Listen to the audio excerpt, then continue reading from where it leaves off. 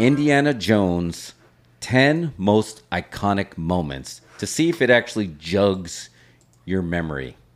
Jug Band Christmas. Jug it, shake it loose, give it a little tap, give it The Office, give it a little flick, and see if you like, oh yeah, that's why I love Indiana Jones. So you want to go through, this will be in no particular order. I'm just going to give you 10 of them. Okay. Are you ready? Sure. All right. I think everybody knows this first one. I'm just going to give you the face, and I'm going to give you it right here, right? You know what I'm talking about. Right. That's Alfred Molina. That was Alfred Molina? That's Alfred Molina.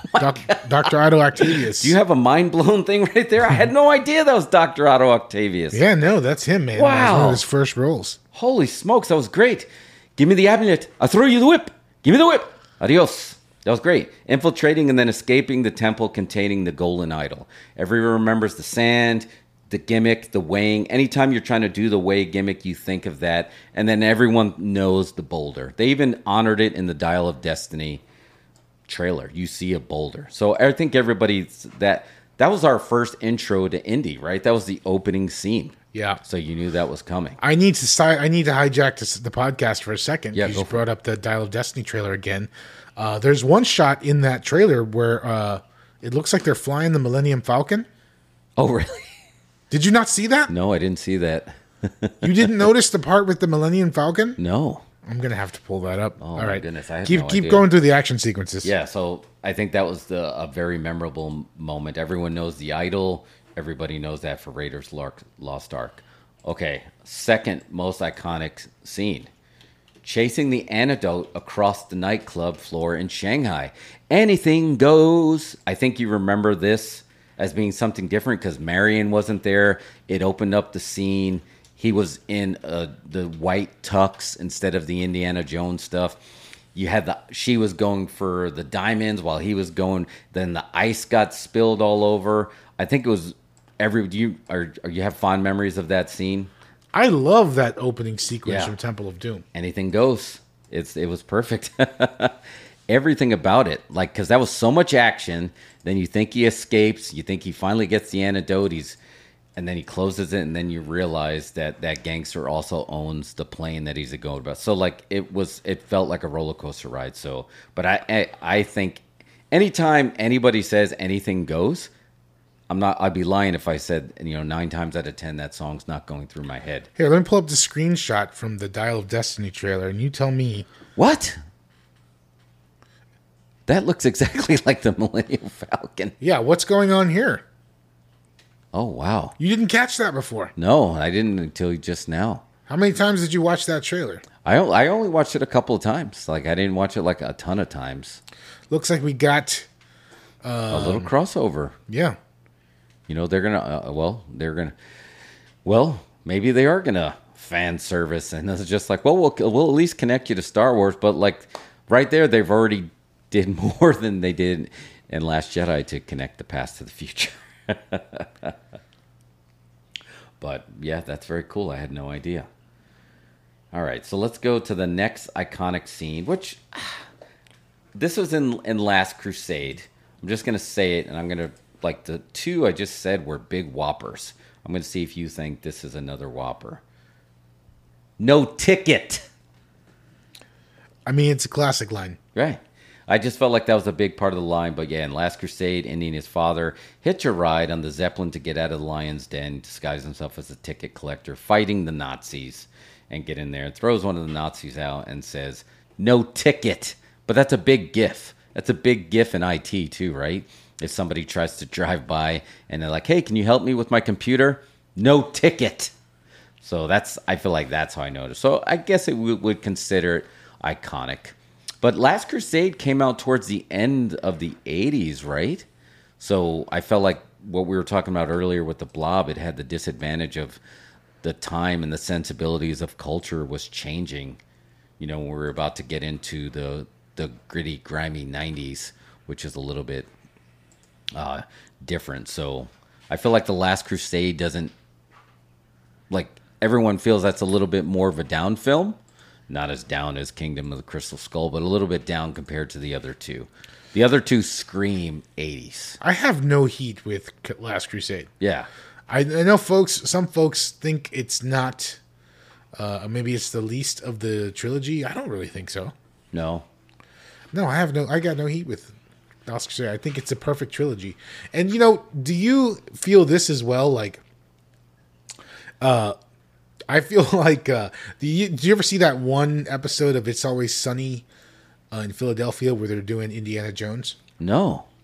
I didn't see that episode. So they're doing Indiana Jones for whatever reason. They're trying to steal an idol out of some family's house, and they got the hat and the whip. And Charlie calls Indiana Jones a dumb movie, and Mac is just like terribly offended. Do you ever feel like that? Like it's almost like the smart, intellectual version of other trilogies that folks are into. Yeah, I guess you do. You can feel like that. But again, it was the thing about the Indiana Jones, I don't know if this answers your question, but like it spans the decade, right? So Raiders of the Lost Ark was 81, Temple of Doom was 84, Last Crusade was 89. In a way, you're dealing with three different film generations, right? It's bridging gaps between the 70s and the 80s. And then Temple of Doom, you're smack in the middle of the 80s. And then 89, like I'm saying, you're going to a different sensibility. So there's going to be some people that jumped on late, and they're going to be like, that's dumb. Because they watched it from a different lens at a different time, if that makes sense. No, I hear you. Yeah. So Mike's saying, no short round sours me a bit. I bet it's like Bumblebee Transforms movie, good enough for these times. It's possible. Yeah, I was really bummed out that we weren't going to get short round because we got their reunion, IRL, first time they saw each other. And you're like, oh, this is a perfect time, right? He's having a little bit of a resurgence with everything all at once. So I thought it was like a slam dunk to get him in there. But it didn't. Like, if you were looking to continue the trilogy, I think people would accept, modern day short round as part of like an Indiana Jones. Like you can call it Indiana Jones, but it's like a crew of them, and you can have 2 or 3 of them, and they go on different adventures. But now they're like grown up Goonies, right? Versus just having the heavy being on one guy's shoulders. But is what it is. All right, next. Iconic scene. Okay, now we're going to be digging a little deeper. We're going to another level here, so I'm curious if you're going to get this. Do you remember Indiana Jones fighting the burly Luftwaffe mechanic? Remember yeah, the guy gets the bare-knuckled fist fight? He gets eaten by the propeller blade. Yep. So would you consider that the iconic? There's a tradition in Indiana Jones movies that Indy is thrust into fist fight with men who are much larger and stronger than him. He gets his ass handed to him, provides some slapstick comedy relief before he thinks of a solution to thwart his combat. This tradition started in Raiders when Indy found himself going toe-to-toe with the burly Luftwaffe mechanic. And then, like you said, he's hopelessly outmatched. When he sees a spinning propeller coming up, he curls him up into a ball. The mechanic isn't so lucky. Turns into ketchup. I'm going to have to cut a promo on this list because it just occurred to me. Outside of Kingdom and the Crystal Skull, is there any indie action sequence that is not iconic? That's a good question. Yeah. And to add a level A B to it, do you think there's going to be any last Kingdom of the Crystal Skull scenes on this list that are considered iconic? I'm going to say no. Okay. Unless they're considered iconic, ironically. That's a good question. So I only glanced through ScreenRant.com's list here, so I wanted to get the full reaction with you. So I don't know if that's true or not. I just saw the first 2, and I was sold. Anything goes. I was in. So yeah, cut a promo on the list, but let's keep going and let's save it. You might have some more fuel for later. Next one does come from Last Crusade. Sean Connery's Indy's father, Henry Jones Sr. Don't Call Me Junior. Do you consider that Don't Call Me Junior iconic? I consider Sean Connery being in Indiana Jones iconic as it is, right? Because this time people are like, wow, that's like the former James Bond is now in Indiana Jones. Like, yeah, that's sort of the gimmick, isn't it? James Bond is Indiana Jones's dad. Yeah. And that worked really well. I would have considered more, and I don't know if that's on the list of them being tied up back to back and then trying to blow the fire out more iconic. But as pro wrestling, a pro wrestling channel, that's one of the things we cover here. I believe this is where Chris Jericho got his insult of calling people Junior back in his WWE days, and Vince McMahon loved it because in real life, Vince McMahon, who's a junior, hated to be called Junior. So when Chris Jericho called somebody, "Listen up, Junior," Vince is like, "Ha ha, Junior, I love that. Keep using it." So we have Indiana Jones to thank for one of Chris Jericho's many, many gems that he's provided to pro wrestling. So it's iconic in a sense from a certain point of view. All right. Next one. Yeah, I would say hands down, this is one, and you're going to get it too. Which, by the way, man, I don't know if you have that list in front of you, but if you find that picture, Harrison Ford is packing some guns in this when he chopped down that rope bridge in Temple of Doom. And I don't remember the exact line, but it was great. He said something to the lines of, "You're going to see him in hell." And he had the machete and he started chopping the rope bridge. He says, "Mugaram, prepare to meet Kali in hell." Yeah, that was a great line. He is pretty jacked in the photo. Yeah, look at that. Holy smokes. He's got those carpenter arms. Estaba fuerte. Yes, that is true. Yes, Y2K was full of hot air. But that sword scene was so good because it's not what you expected. And it really did so good. And he did the chop and then the people falling. It was just like, that was so much action in there. And funny enough, my brothers and I, when we used to wrestle each other, we used to use that same move. Then my dad tried to do it to us as well when we were just like screwing around wrestling. They tried to do I'm going to pull your heart out of your chest. So it was basically the Von Erich Iron Claw in your chest. Because remember, he was always trying to rip people's hearts out, literally out of their chest with his bare hand. And then that happened on the bridge because his hand, he would do his chant. His hand would heat up and he was going to rip your heart out. And then he tricked him and then he went for the gimmicks he was trying to grab. I thought that was a great scene. So I would consider that very iconic.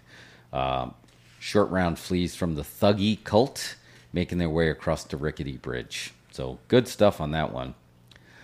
Next up, we're going to stick with The Last Crusade, and we're talking about that, the origin story. Indiana Jones' days as a Boy Scout. So no de-aging. This was River Phoenix, who was a big deal at the time. What did you think? I guess you would consider that iconic. Because I remember there was a big... When they were going to do the Young Indiana Jones Chronicles, I thought it was just like a slam dunk that they were going to get River Phoenix, but they did book somebody else to do it. Yeah, because he had passed at the time. Yeah. But man, can you imagine like if they would have had like Indiana Jones being a hit series today and then you get a young Indiana Jones and you book a big talent like that, like a streamer just made a ton of cash just by me saying that. So I would consider that iconic for sure. No argument here. No argument there. Yeah, the next one, it's got to be snakes. Why did it have to be snakes? I think, oh, that's just my pet snake, Reggie. And then you also have the scene of him, and this is going to be a little bit of a spoiler. Maybe we throw this into our special. His Achilles heel is snakes, and he went face to face with Cobra. Right? So I think when you think of Superman, Kryptonite, his weakness, Indy's weakness is snakes. So just anytime there's a snake in an Indiana Jones movie, it's kind of iconic. Well, there's a snake in every movie. Yeah. There's never not a snake. Nope. No, there isn't. And that's, well, is there ever a Superman movie where they at least don't bring up kryptonite? I feel like if you have somebody that's all powerful, you need to, at least at the time, have a little bit of their weakness, a threat, to add a little bit of the suspense. Snakes? I don't know no snakes. Joe Pesci's home. He sounded like a snake. All right. And I think this might be the last one. There's no numbers next to it. No, there's two more. Choosing the True Holy Grail. The MacGuffin in Indiana Jones and the Last Crusade. I mean, I think that's up there, right? I find that scene to be really good because I think it went a direction that you didn't expect, and it showed like a true leap of faith and a little bit of the switcheroo, a little bit of the ruse. So I felt like there was, for what they were trying to do,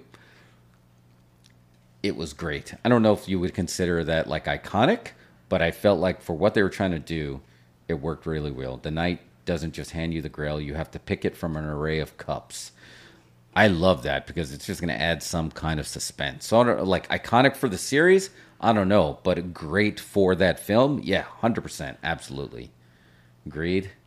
I mean, I think it's iconic. Doesn't that get dropped quite often where someone's like, "You have chosen wisely"? Yes. So I mean, and that's when that whole reveal of the knight being in there. I think that was a big pop. Yeah. That The Knights Templar. the Knights Templar, Yep. and he's a 300-year-old knight or whatever. That was good. I think it's iconic. Okay. Yeah. We'll give it to you. Like I enjoyed it at the ending. I just compared it to some of the other scenes, especially the scene we're about to talk. Which, if this was listed in the proper order, this still would be the number one scene, with everyone thinks about it.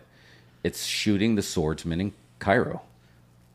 And we'll just like read it right from Screen Rant. Without a doubt, the quintessential Indiana Jones moment. A swordsman shows off his impressive skills, ready to fight Indy, and Indy just unholsters his revolver and shoots him dead.